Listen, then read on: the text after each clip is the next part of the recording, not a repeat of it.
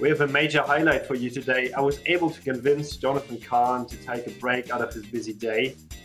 Jonathan, I avoid introducing the guests. Instead of, I save some time in the intro and ask my guest to introduce himself. So the stage is yours. Right. So I'm Jonathan Kahn. I am a partner in the medical device and technology group at Hogan Lovells. I have been with the predecessor firm of Hogan and Hartson and Hogan Lovells. This is my 47th year at the firm. And that's my intro. Wow, that's quite a while. So can you get a little bit deeper in the cases or kind of the field of your profession? Sure, sure. So maybe just sort of give you the history of how I got to where I am. I went to GW undergraduate and GW law school, and then I clerked on the U.S. District Court in the District of Columbia during the Watergate cases, which was fascinating. I joined Hogan and Hartson in 1974 in the litigation department, as you might expect for a U.S. District Court law clerk. But the first cases I had, one of the major cases I had early on, was a pro bono case representing the Mental Health Law Project, which was headed up by Patricia Wald, who later became a U.S. Court of Appeals judge in D.C., to sue the U.S. Food and Drug Administration on the use of phenothiazines, Mellaril, Thorazine, that were being used in institutions for kids who were cognitively impaired, and they were using them as straitjackets just to keep the kids drugged. And the Mental Health Law Project, of course, felt that was really inappropriate and didn't meet the drug labeling for the drugs. So we sued in court. The drug companies intervened, and that was my first successful FDA case. We won that case. The drug companies agreed to contraindicate their drugs for cognitively impaired juveniles. Um, that case was with the only FDA attorney at Hogan and Hartson at that time. His name was Jerry Gilbert, and Jerry later became my mentor. And at that time, this was probably 1975, we were the only two FDA attorneys in the firm. He recruited me. I started doing FDA work. We had two FDA clients. One was a condom company, the world's largest condom company, and Warner Lambert, which is a large drug company. But that was it. That was Hogan and Hartson's life sciences practice, was those two companies at the time. Hogan and Hartson was known more not for those kinds of cases, but more in litigation, local representations, et cetera. So Jerry and I decided, well, we'll try to build the FDA practice. And slowly but surely, we brought in a few other FDA related clients in drugs, devices, foods, cosmetics. We did not specialize at that time. After a few years of that, um, I guess I was becoming a life sciences attorney, but half of my practice was international trade because we didn't have enough FDA work to really keep either of us totally busy. And that's when my life changed. Jerry, along with Sandy Berger, who later became National Security Counsel for Bill Clinton, uh, both went and became chief lobbyists for Toyota in the international trade area. And that left me as the only FDA attorney as a senior associate, which was difficult. and But fortunately, as an associate, I had brought in a number of clients of my own. And so I was not yet a partner, but I had quite a large amount of billings as an associate, which was a bit unusual. I did it by writing articles, maybe a couple of months. Every month I would write two articles, or I would give speeches everywhere. The Food and Drug Law Institute, Gary Yingling, who was the president, was extremely nice to me and allowed me to speak on things I knew nothing about. So I had to learn, I think the first article I wrote was on food, drug, I guess they were food additives and color additives, which I knew nothing about, but I gave a speech on it. And then over time, I wrote a large article on lasers. Uh, and then I wrote an article on devices, which was 510Ks versus PMAs, different routes to the same market. And by coincidence, there was a large case pending before the Supreme Court called Medtronic versus Lohr about that very issue in products liability cases. And the Supreme Court cited my law review article 3 times. So that was one of the heights of my legal career. Wow. Got my name out there in the Medtronic versus Lohr case, and that started helping me build my practice. So the executive committee at that time said, "Look, we think life sciences is going to be big." We so they got together the health practice and the FDA practice at the time, which was 5 of us. That was it. I was the 105th attorney in the firm. We weren't very large, but the whole life sciences practice at that time was 5 of us, me and FDA and 4 others in the health area. And they said, "Here's a blank check. Go build a practice." And that turned out to be great for me and very prescient for Hogan Lovells and Hogan and Hartson. At that time, I started then with their blank check. Just then became a partner in 1981, and I started recruiting others to the group. The first guy I recruited was Ed Corwick, who had a PhD in biochemistry and was also a lawyer. He was at Keller and Heckman, and he was going to be the basis of our drug practice. I then recruited Rich Silverman and Gary Kushner. Gary is still with the firm, who were Collier and Shannon and had a large food practice. So that was going to be the basis for a food practice. I recruited Howard Holstein and Rod Muncie, who were very well recognized device lawyers, and that was going to be the basis of our device practice. And then I needed associates. So I recruited Jeff Gibbs out of the FDA and Jeff Shapiro, who had been working at another small um, food and drug firm headed up by Nancy Buck.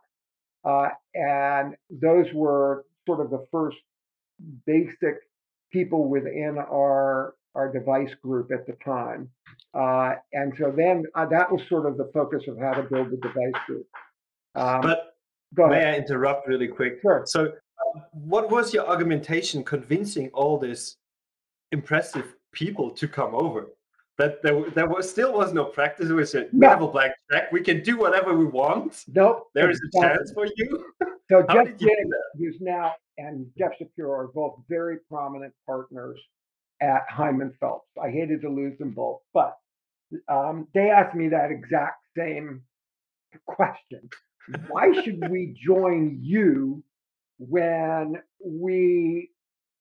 you hardly have much of a practice? We know you're building it. And I said, trust me, we will have the largest and most significant FDA practice in the country. Just work with me to build it. And they did. And after that, I think what I sold them on was Hogan and Hartson's commitment. The executive committee really did give us a blank check.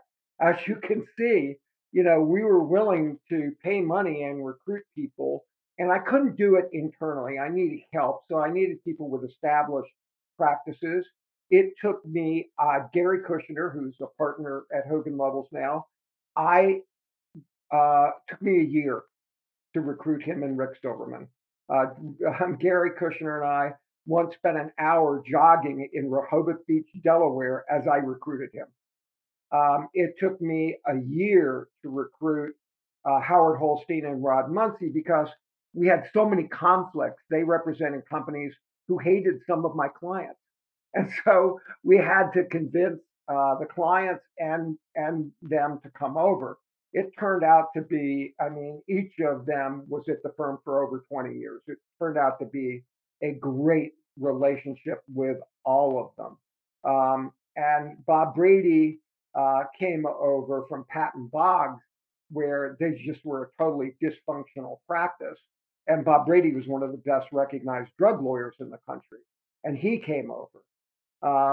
So it was not easy. I mean, it took me a few years to convince everybody and build the practice. But the key was getting people who were well recognized, well established to believe in the practice.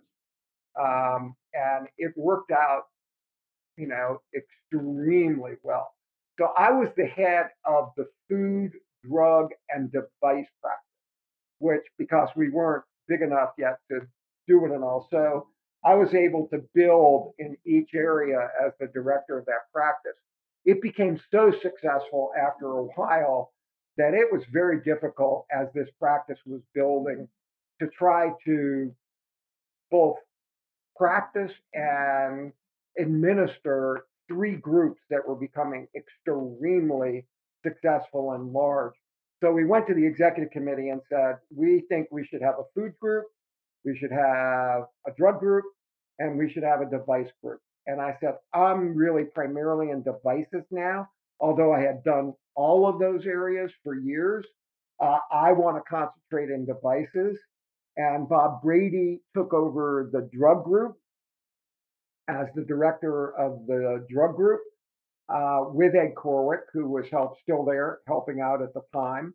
And Rick Silverman and Gary Kushner took over the food group. Martin Hahn, who was a young associate who I work with in the device area, Rick um, and Gary persuaded him to become a food lawyer. And he is now the director of our food practice. So it really was partly serendipity and it was partly lucky planning to build that kind of practice. But that must be quite a challenge to kind of fight two fronts. One is like building a team, which is as kind of ambitious as you to target, okay, we want to grow, we want to be the best. And Yep. on the other side, build out the practice. Yep. That must have been pretty intense. So I was in every weekend. My kids probably still joke with me about this, but I would come in and write articles and write speeches and work on building the practice. I would come in at 6:30 in the morning on Saturdays and work for just 3 hours till my kids Wow. got up, and then we would then work with the other partners in the group as to what our strategic plan was.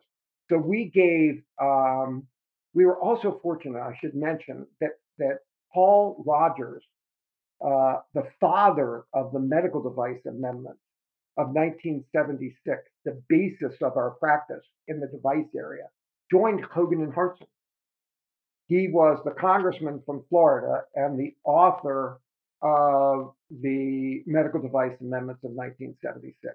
So Paul didn't get down in the dirt and practice in the device area, but we played him. He was just the nicest human being in the world. So we decided in the early 1990s to put on a conference just of our own, of a Hogan and Hartson medical device conference.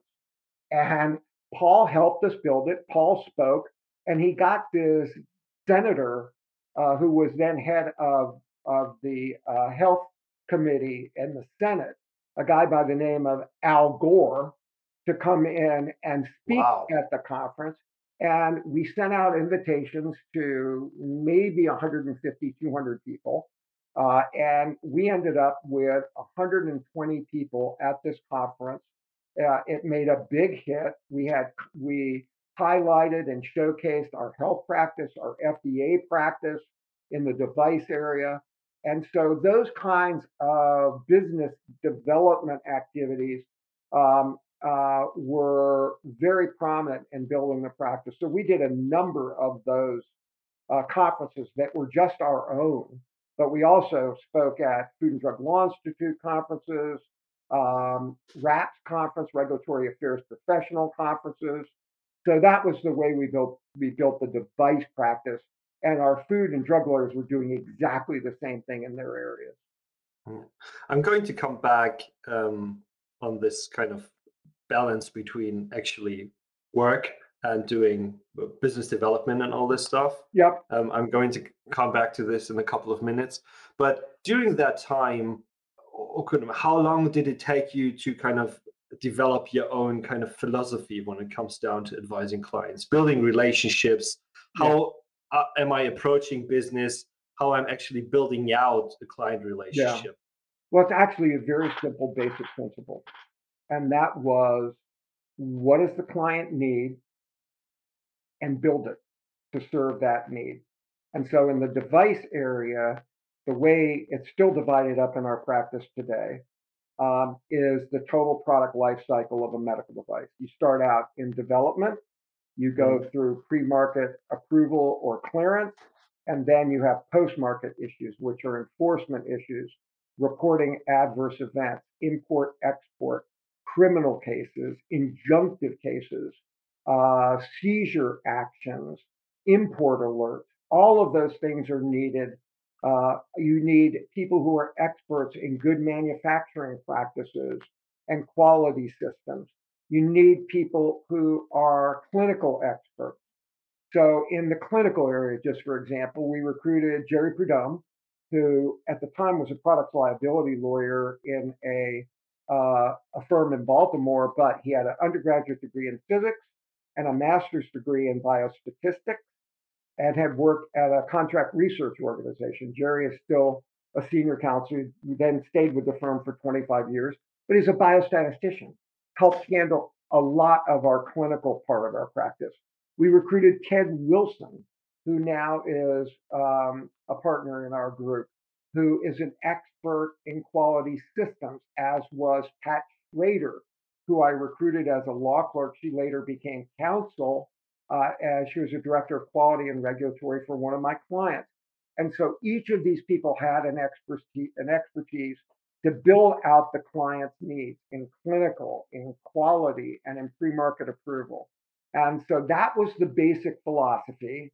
And the other part of that philosophy, which now is copied by a lot of law firms and consulting firms, is we hired people out of FDA mm, who were not lawyers, who were regulatory people, yeah. PhDs, MDs, biomedical engineers, biostatisticians. And we still have a whole group of those people in our group who bill out less rates than attorneys, but are extremely important in allowing us to talk at the same level technically and medically and scientifically with our clients. So that was the philosophy, and now a lot of other law firms have followed that. Not successfully in many cases, but King and Spalding and others have followed it. Covington refused to follow that paradigm. They still don't do that kind of work.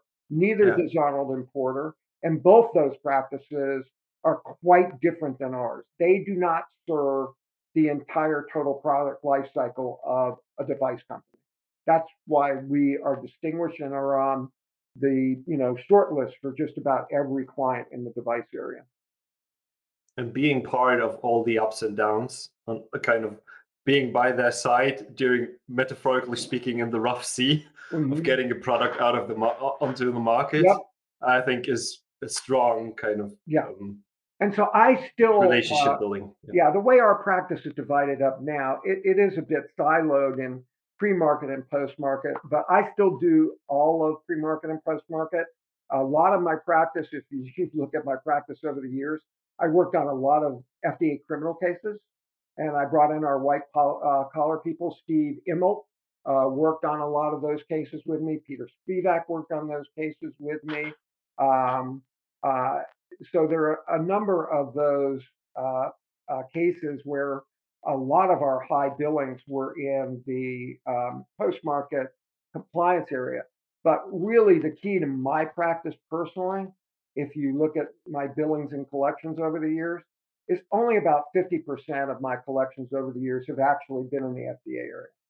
Hmm. What we've done, at least in my practice, and it's true of our practice generally, is we sell our device clients, small and large, on the other practices in the firm, litigation, healthcare, lobbying, antitrust, corporate. And so that crossover and cross pollination has been one of the also underlying philosophies of building the practice. You already kind of talked a bit about the matter that more likely set your path. But I'm always keen to learn, and you have an incredibly career, so maybe it's hard to pin it down, but I'm always asking Alois, what was the biggest case, or what was the case that had the biggest impact on your career, Yeah. which where you still kind of have fond thoughts about, or you kind of look back and say, okay, I maybe would have done something different, and that would have been a Yeah. different outcome then. Is there anything you can name Well, and there's you three. actually are allowed to talk about? Yeah, So, there are three legs of that. What allowed me to start building my practice actually was lasers, medical lasers, which nobody knew anything about. And so I was lucky to get a small company called Endolaser, which worked with a large German laser company called Messerschmitt. Uh, and so we ended up getting many, many clearances in the medical laser area. So that was the foundation. Of the cases that I would cite as to why I love what I do and why I'm still doing it after 47 years, there are two. One is a company called Novacure. Novacure came to us in the early 2000s. A guy by the name of Yoram Palti was a professor at the Technion. He will be a Nobel laureate before he dies, I'm sure. And he has invented, the list of inventions is beyond compare. But one of his inventions was a device that treats brain cancer. There had never been a medical device that treated glioblastomas. And so his theory was that you could, using electrodes, transmit electrical energy. He called them TT fields. The TT fields sends in electrical signals into the brain. And when a brain cancer cell divides, it's like a barbell. And the electrical signals went into the bar, went out to the end of the barbell, and exploded the cancer cell while they were dividing without injuring any non dividing cells. And it was a theory. And so we decided, it took us a year to figure out what it could be used for. It could be used for many cancers.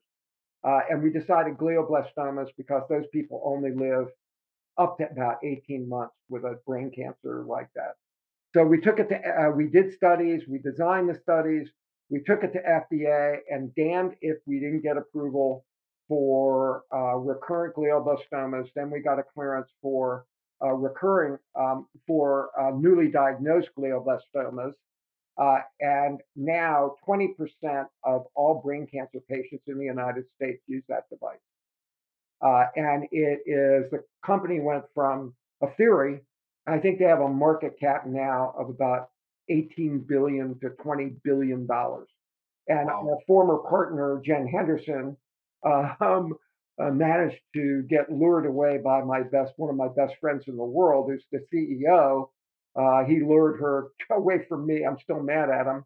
And she's now their senior vice president for regulatory and other legal issues. So now they've also been approved for mesothelioma. They are just announced extremely good results in non-small cell lung carcinomas. They are working on prostate cancer. It's a platform that is unbelievable. And one of the reasons I love what I do is I look around and that device has saved an incredible number of lives. Incredible number of lives. The other second one, which is my favorite, is a company called Second Sight, which has had a very difficult financial journey, but that device allows blind people to see. And It basically treats retinitis pigmentosa. Its first device that it was cleared by FDA for, but it's just an amazing technology. And people who are blinded by retinitis pigmentosa are able to see with that device. It's in complicated technology, but it actually works. And now they've pivoted because that's a very small population to people who are blind for all reasons, and it basically is going to be like that device on Star Trek, where you put it over your eyes and you're able, blind people are able to see. That's where they're heading with that device. So if you ask me my favorite products, those are my favorite products. Mm. You being part of kind of the life sciences history, um, I hear that a lot from people, and Yep. this is about, but this is one of the most impressive stories I've heard so far.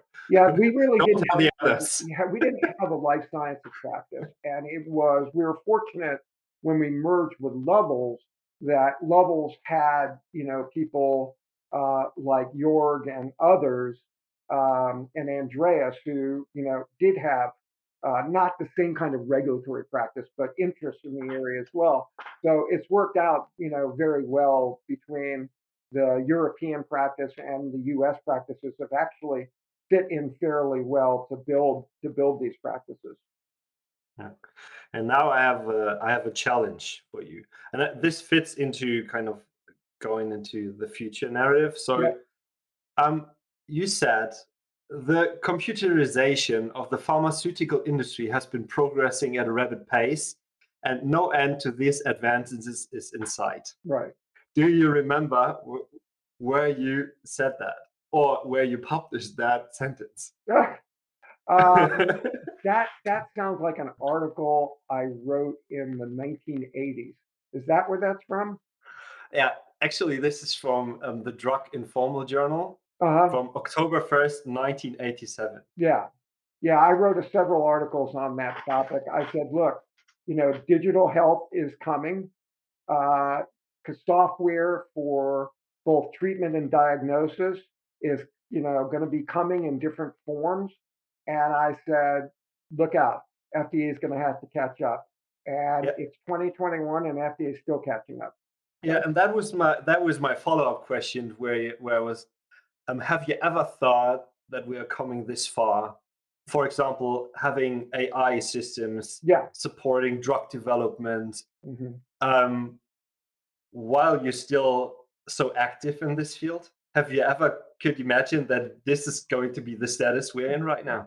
Well, in the one of the articles I wrote in 1987, 86 about this, I wrote several articles, was um, there's going to be a revolution, first in diagnostics, so that you use software and digital health to both predict what drugs are going to be used to treat a disease and which ones are going to work. And we're still working on that. That's called clinical decision support software.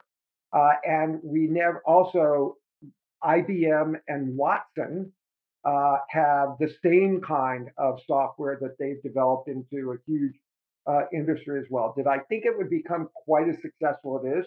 It's now a multi-billion-dollar industry. Did I believe that Google and Apple and others would have, wearable devices that can, measure all of your biometric functions from, atrial fibrillation to glucose deficiencies? Yes, I thought it would happen, never to the degree that I thought it would. Whoever envisioned there would be an Apple and that you could do all of this on a smartphone? Um, that wasn't on my radar, but Jobs wasn't on my radar either. So yes, this has become quite amazing, and it is a huge part of our practice. John Smith, who's an MD and a lawyer in our group, one of his specialties is AI and machine learning. And he has a lot of clients, we all do, following up on this area. So there's more to come. We're still at the very beginning of all of it. and kind of keeping to continue to look in the glass ball. Obviously, we had 18 or the last, more likely the last 2 years that were unprecedented, and with so impressive developments regarding science and in the pharma and medical device industry. Right. But I need your glass ball. So, what do you think are going to be the greatest or the upcoming challenges and opportunities for the industries in the coming year? Yeah. And follow-up question, as I do always follow-up question, do you set things for yourself regarding kind of what do I want to accomplish in the next Yeah. year or two? So I'll answer the last one, and then I'll answer the question about what we're facing. Um, for myself, I am still practicing more than full time. My wife's the CEO of a public relations company. Until she retires, I probably won't retire. So I'm still practicing pretty much full time. Uh, and one of my emphasis has been to try to mentor people in our group, both associates and still helping my partners develop their practices. And I work a lot with my alma mater, GW Law. I endowed a research professorship at GW for FDA and healthcare law. Uh, Please don't spoil that. I'm going to come to that later. okay, and it's now headed up by one of the most amazing professors there, Sonia Suter, and they then formed, as part of that health initiative, FDA initiative, they started a group called the Kahn Fellows, who concentrate in health and FDA law at GW Law. We just hired two of those Kahn Fellows, one in the pharma group, one in the device group. And so one of my personal goals is to try to keep mentoring and seeing a stream of people come into the practice. I want the practice at Hogan levels to succeed. How does that happen? It happens with great people. I will just tell you one quick story about great people. Janice Hogan was a second year associate at Hogan and Hartson. She came and said she had to leave the firm. And this woman is just unbelievable. She had an undergraduate degree in engineering from MIT, top of her class at Georgetown Law. I said, that can't happen. So I went to Warren Gorell, who was the new CEO of the firm. I said, we have to open an office in Philadelphia for Janice. He said, for a second year associate? I said, yes. She is unbelievable. And he did it. And Janice is now has been co-director of the group for a while. She has probably the largest device practice of the group now, larger than mine probably. And that's how you build a practice. We had Randy Prabula came in, as you know, Randy was a scientist in at one of my clients. I worked with him I recruited him in that regulatory science role. And I said, after working with him for 10 years, this guy's a freaking genius. We need him as a partner. I persuaded the firm to pay his way through law school. They Mhm. did. He came in after law school as a newly minted member of the bar. We made him counsel. He never was an associate. And he then became partner very quickly thereafter. And we did the same thing with Kristen Zielinski Duggan, who also was one of our scientists who came in. And then we sent her to law school as well. That's how you have a successful practice.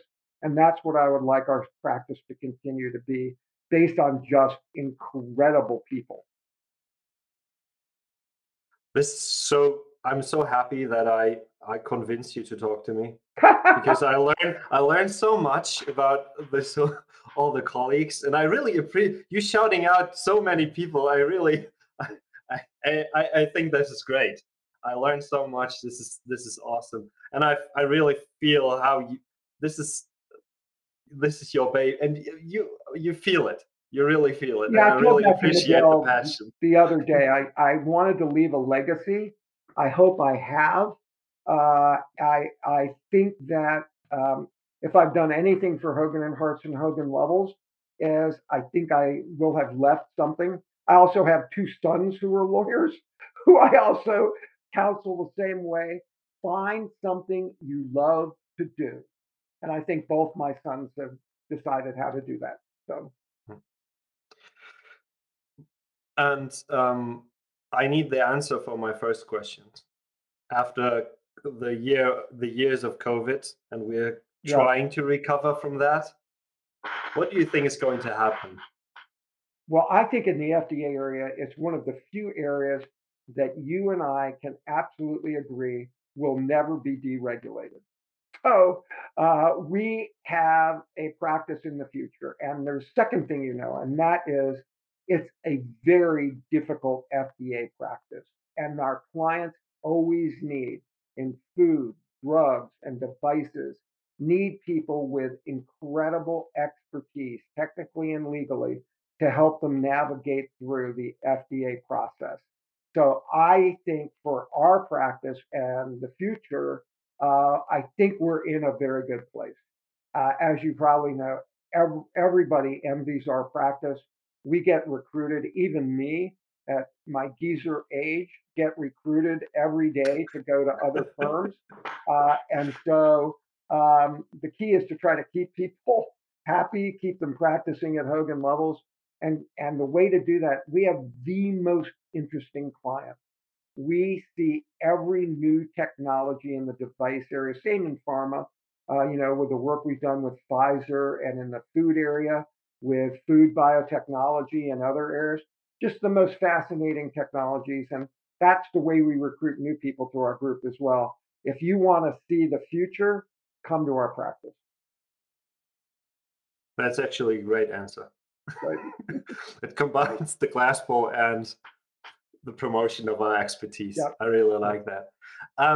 Last year, you published the Medical Device Development Regulation and Law with Mike Heil in 2020. Yep. I was trying to figure out which edition that is. So that's the fifth. So the Wow. first one I wrote all by myself. Yeah, I saw that. Yeah, that I one I saw wrote all by myself. And then the next three, I I recruited everybody in the practice to work with me on it. I put their name at the front of each chapter, and it's now a 620-page book. I use it when I teach. I teach law at GW Law as well. I teach Yeah, medical yeah. technology law, and I use it as the casebook, as do some other law schools, and my clients use it as a reference. But this last year, 2020, which is the fifth edition, I said, it cannot only be my name on the book. I needed a co-editor at 620 pages to help me edit the damn thing. And so Mike Heil helped me. He's now the co-editor, author of the book. And that was the other legacy I hope to leave. I want Mike, when I retire, to keep that up because a Have you lot told of work. me that? It is an incredible resource. My clients cite it to me all the time that they have it beside them on their desk all the time when they need a reference. And so that really, I think, is another one of the legacies that I wanted to leave. So I think the first one was 1995 was the first edition. I have a copy of it was a paperback. That was the first one. The rest are hardbacks, and they each Yeah. grew in size to the present 620 some odd pages. Yeah, because I was mind blown when I saw kind of the amount of content. I was like, how is he able to find, aside of all the things he's doing, how is he able to pull this So off? the first one, I took all the articles I wrote and put them into a book. Yeah. And Hmm. so a lot of it was stuff I had already written, but that one I didn't add. There was nobody who could really help me at that point. We were all so busy. But afterwards, I just had really great associates and partners who agreed to help me out. So each edition after that was, even though the book has my name on it, it's really just a group book. And so every chapter has the names of the people in the group who worked on that chapter, and it's a great resource, I think. So Um, yeah, I think this is part of kind of your path of success. But I wanted to kind of ask the question is, what constitutes success in your mind? Mm-hmm. And is it maybe after years being a leading lawyer in Chambers, now being ranked as a senior statesperson? Is this maybe something? But I've seen it in my research, and I thought I'm going to definitely drop that as well. Yeah. But so if I had to measure success, I would not measure it in just the practice itself.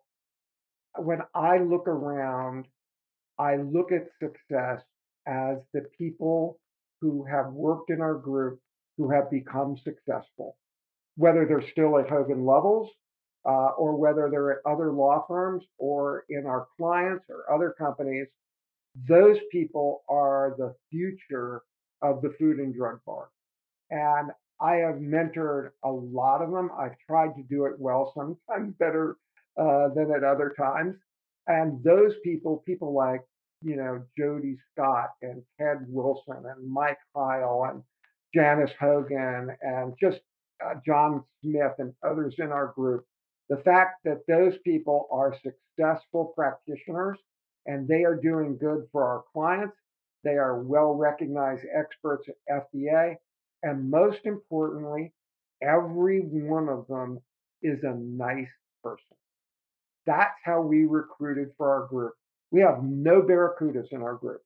We have really nice, successful people who value the collegiality of our group. So they're smart, they're collegial, they're nice. If there's anything I leave behind, that's the legacy. Playing poker again.